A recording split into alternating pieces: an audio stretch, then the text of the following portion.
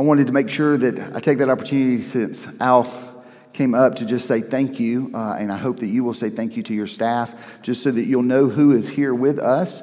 Al is helping run sound. We have Angie Leonard, who is working on our computer. Chad is behind cameras. You couldn't see Kasai today, but he is playing keys. And we have Marcus, who is outside just trying to make sure that we are able to be contained in here. And so we are thankful for everyone who made today possible. And so if you would give a shout out to all of your staff who made today possible for us to be able to worship together. We are continuing a series where we're looking at what does it mean to be the church. And this is really, I think everybody is asking that question. When you strip everything away, what does it mean? What does it mean to be the church that Jesus Christ created? And I go back to the prayer that Jesus prayed in John chapter 17, where he prays for the church, just like God and Jesus are one. Pray for us to be one. All the things that divide us, the things that we think separate us, that when we are one body, empowered by the Holy Spirit, that God can do amazing things and accomplish amazing things through us. And so that's what I want us to be able to look at today. If you've got your Bibles, open up to Acts chapter 13. We'll get there in just a few moments, but go ahead and open up to Acts chapter 13. We're pretty much going to stay there the whole time. And I kind of want to shift gears a little bit and look at kind of where we see the church in the book of Acts beginning to do what we're talking about doing. If you remember over the last few weeks, we've seen the Holy Spirit move in the people in Jerusalem. We've seen the Holy Spirit move in the people in Samaria. Last week, we saw the Holy Spirit move in just individual houses. And so today we see just kind of an expansion where we begin to see how does the church react and how does that affect the life of the church when you begin to see new people coming in. We're blessed. If you worship here regularly at Stockbridge First, you know we're blessed to have a very diverse group of people that come in on each and every given Sunday morning. But we can look at this text and see there's a natural tendency sometimes, I think, to fight that. And I want us to look at how we do that. And so Acts chapter 13, we begin to meet, or we get to see an encounter between Paul and Barnabas. Last week we looked at Peter, and so today we're going to be looking at this story that involves Paul and Barnabas. Now, they are two of the early church leaders. They were people who started some of the churches that we read about in the New Testament. And what we see in this text is we see them traveling around. They leave and they go down to Cyprus, and then they go back up to what would be modern-day Turkey today, and then they go inland to a Roman colony called Pisidian Antioch. And this is a real kind of, in that day and age, we think of it as an international city. There was this huge highway that went through Pisidian. And so people from all over came to live there. And so there were all kinds of people from different nationalities, different ethnicities, and they all gathered. And there was a large Jewish population that lived there. And so Paul and Barnabas go to interact with this crowd, and they are Jewish men who go to a city on a Sabbath day. And so what are they supposed to do? But they go to the synagogue. Now, in the normal synagogue experience, they would recite the Shema, and then they would have someone read a passage from the law, and then they would have someone who would read a passage from the prophets, and then they would invite anybody who is in that wants to offer a word of encouragement or a word of exhortation.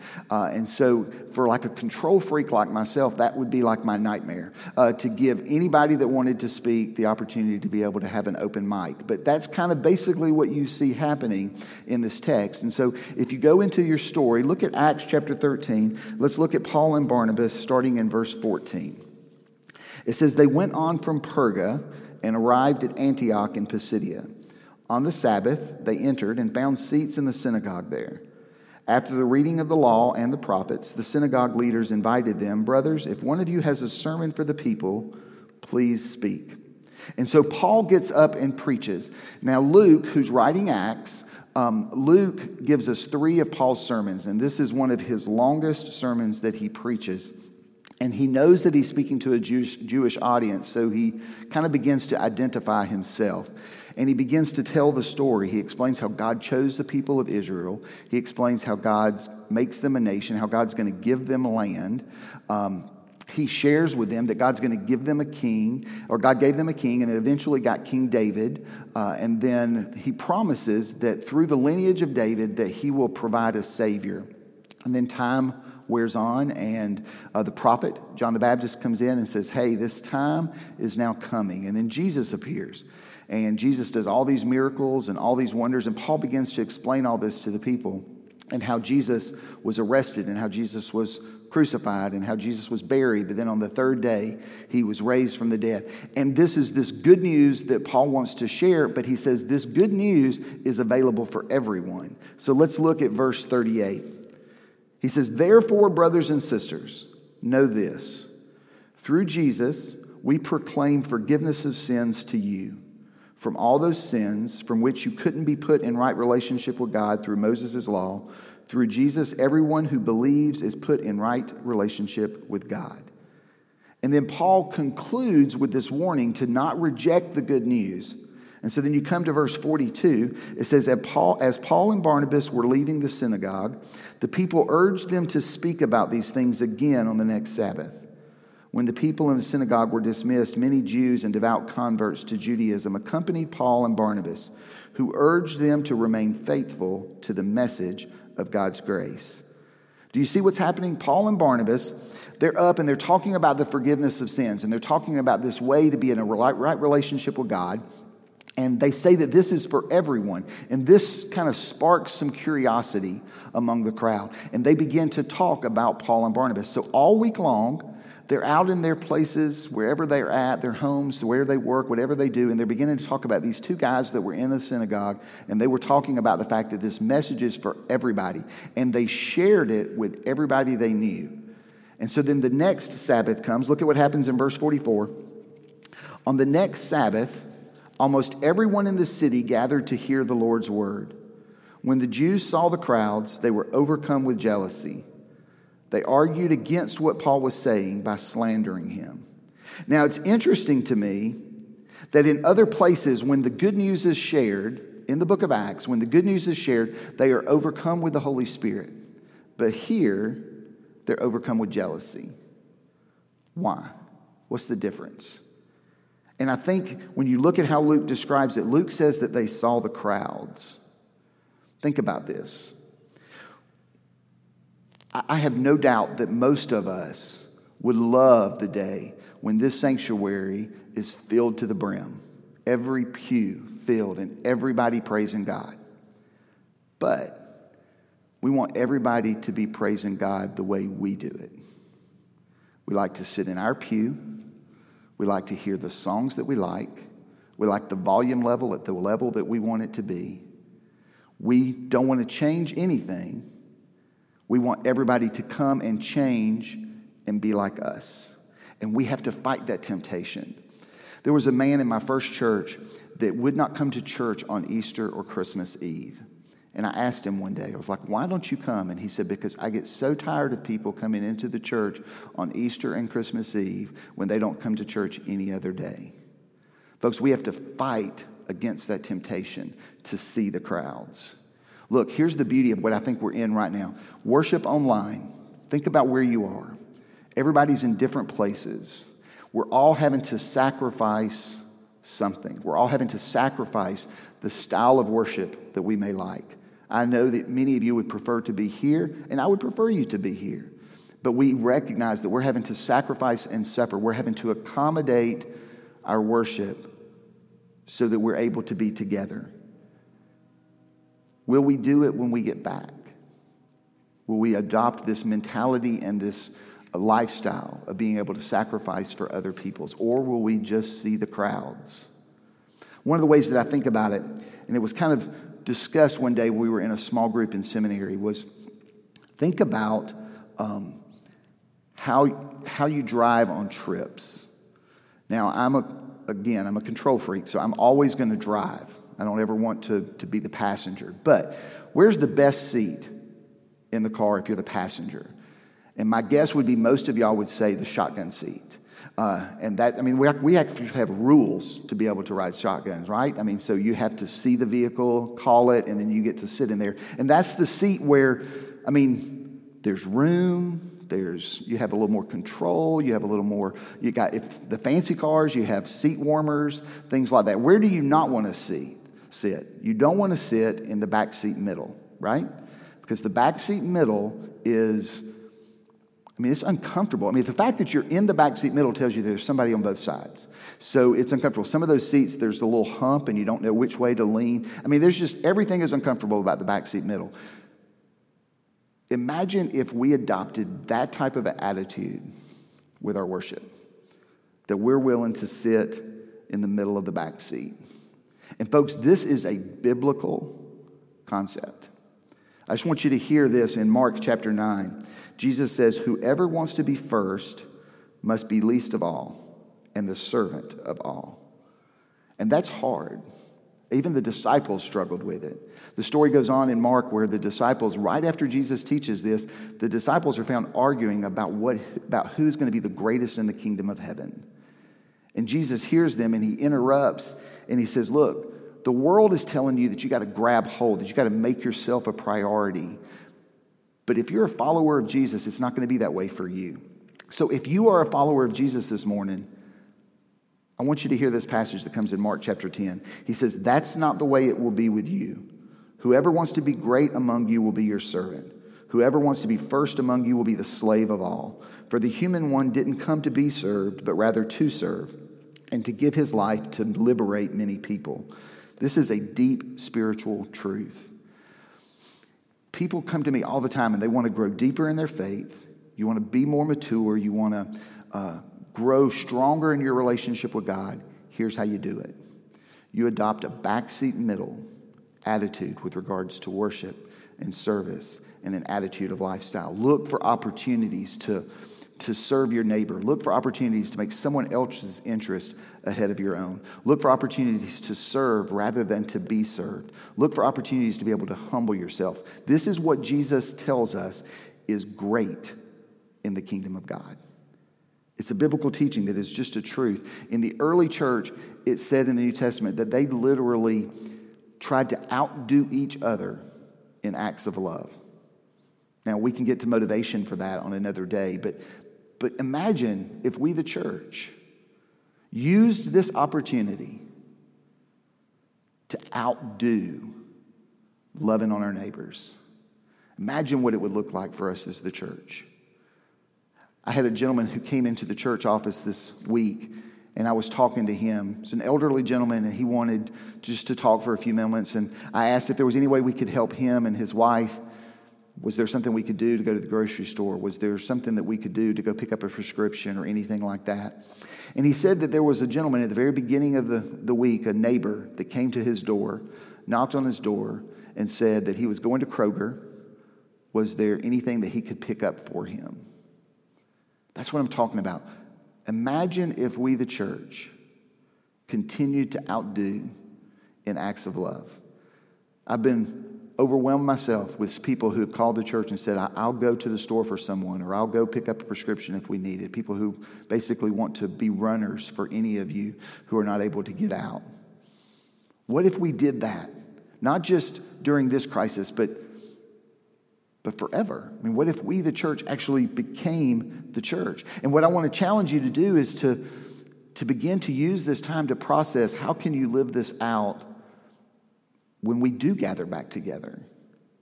I shared with the leadership team back at our last church council, imagine what it would look like. Our top parking lot.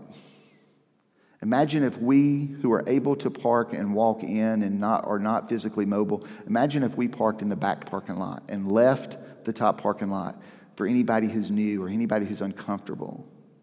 Imagine if we sat towards the front, because that's the backseat middle of the church, right? So imagine if we sat towards the front and allowed the back rows for people to come in who come in late or come in who are new.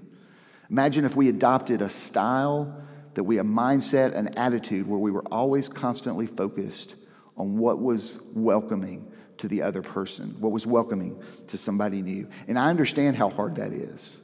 I've grown up most of my life in the church. I'm very structured. I'm very routine. I like that. So I get it.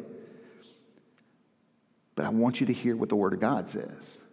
See, Paul, he's talking to a Jewish population who is jealous about his message. And listen to what he says. Look on down in verse 47. This is what the Lord commanded us. I have made you a light for the Gentiles, so that you could bring salvation to the end of the earth. See, it is easy for us to hear it from the perspective of the Jewish people who are listening to this message, because we're uncomfortable. What do you mean we might sing a song that I don't like? Or what do you mean that we might have to do something that maybe is not particularly what I want us to do? But listen to it from the perspective of the Gentiles. Because read on down in verse 48. When the Gentiles heard this, these are the people who are outside. So when the Gentiles heard this, they rejoiced and honored the Lord's word. Everyone who was appointed for eternal life believed, and the Lord's word was broadcast throughout the entire region. And the story goes on to tell you that if you read it, and I would encourage you to read Acts chapter 13 today, but the Jews begin to persecute Paul and Barnabas, and they move on to another city. But it says that the disciples, not just the 12 disciples, but those who believed, who heard this, that they were filled with the abundance of the Holy Spirit, and they were filled with joy. Think about the difference. The Jews who refused to compromise, they were complacent, they were comfortable. They were filled with jealousy. But when walls began to tear down, when the good news was spread to a new group of people, they were filled with the Holy Spirit. They were filled with the presence of God. They were filled with joy. I think we as a church, we are in a difficult situation, and I get it. And I'm not trying to lessen the crisis that we're in, but I believe that we have an opportunity as the church. I believe we have an opportunity to be the church in a way that we've never seen in our lifetime. We have an opportunity to be the church for the communities that we live in. We have the opportunity to bring hope to the world in a very dark time if we'll be the church. Not just today, but 2 weeks from now, 2 months from now, 2 years from now, if we will adopt this backseat middle attitude. I want to share with you one of the songs I love. It's called The Gospel. I just want you to hear these lyrics. It says, the gospel, the good news of Jesus. It's the cure for our condition. It's the good news for us all. It's greater than religion. It's the power of the cross. So can we get back to the altar, back to the arms of our first love? There's only one way to the Father, and He's calling out to us. It's the gospel that makes a way. It's a gospel that makes a way. And then it goes on to say the amazing news of the gospel is not that we can receive Jesus into our lives, but that He's already received us into His. We're the church. In a world that is hurting and looking for answers, we are one body, empowered by the Holy Spirit, with one baptism, one faith, and one hope in the gospel of Jesus Christ. Be the church. Look for ways to love on your neighbor. Look for ways to welcome people in. Look for ways to share the good news of Jesus Christ. Amen? Let's pray. Most gracious God, we give you praise in this moment. Lord, I praise you for your gospel, for your good news. I praise you, Lord, for this opportunity that you give us as a church. I realize, Lord, that there are people who are scared, that there are people who are fearful of losing jobs and struggling to be with family or to be away from family. But God, in the midst of this, I pray, Lord, that we can look for opportunities to love on our neighbor. Look for opportunities to welcome the stranger. I understand social distancing, and I get all of that.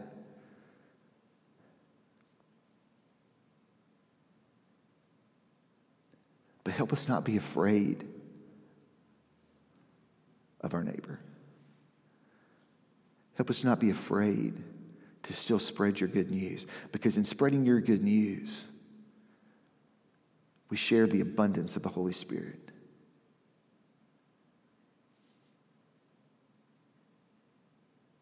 It's in the powerful name of Jesus Christ that we, your people, pray. Amen. Amen.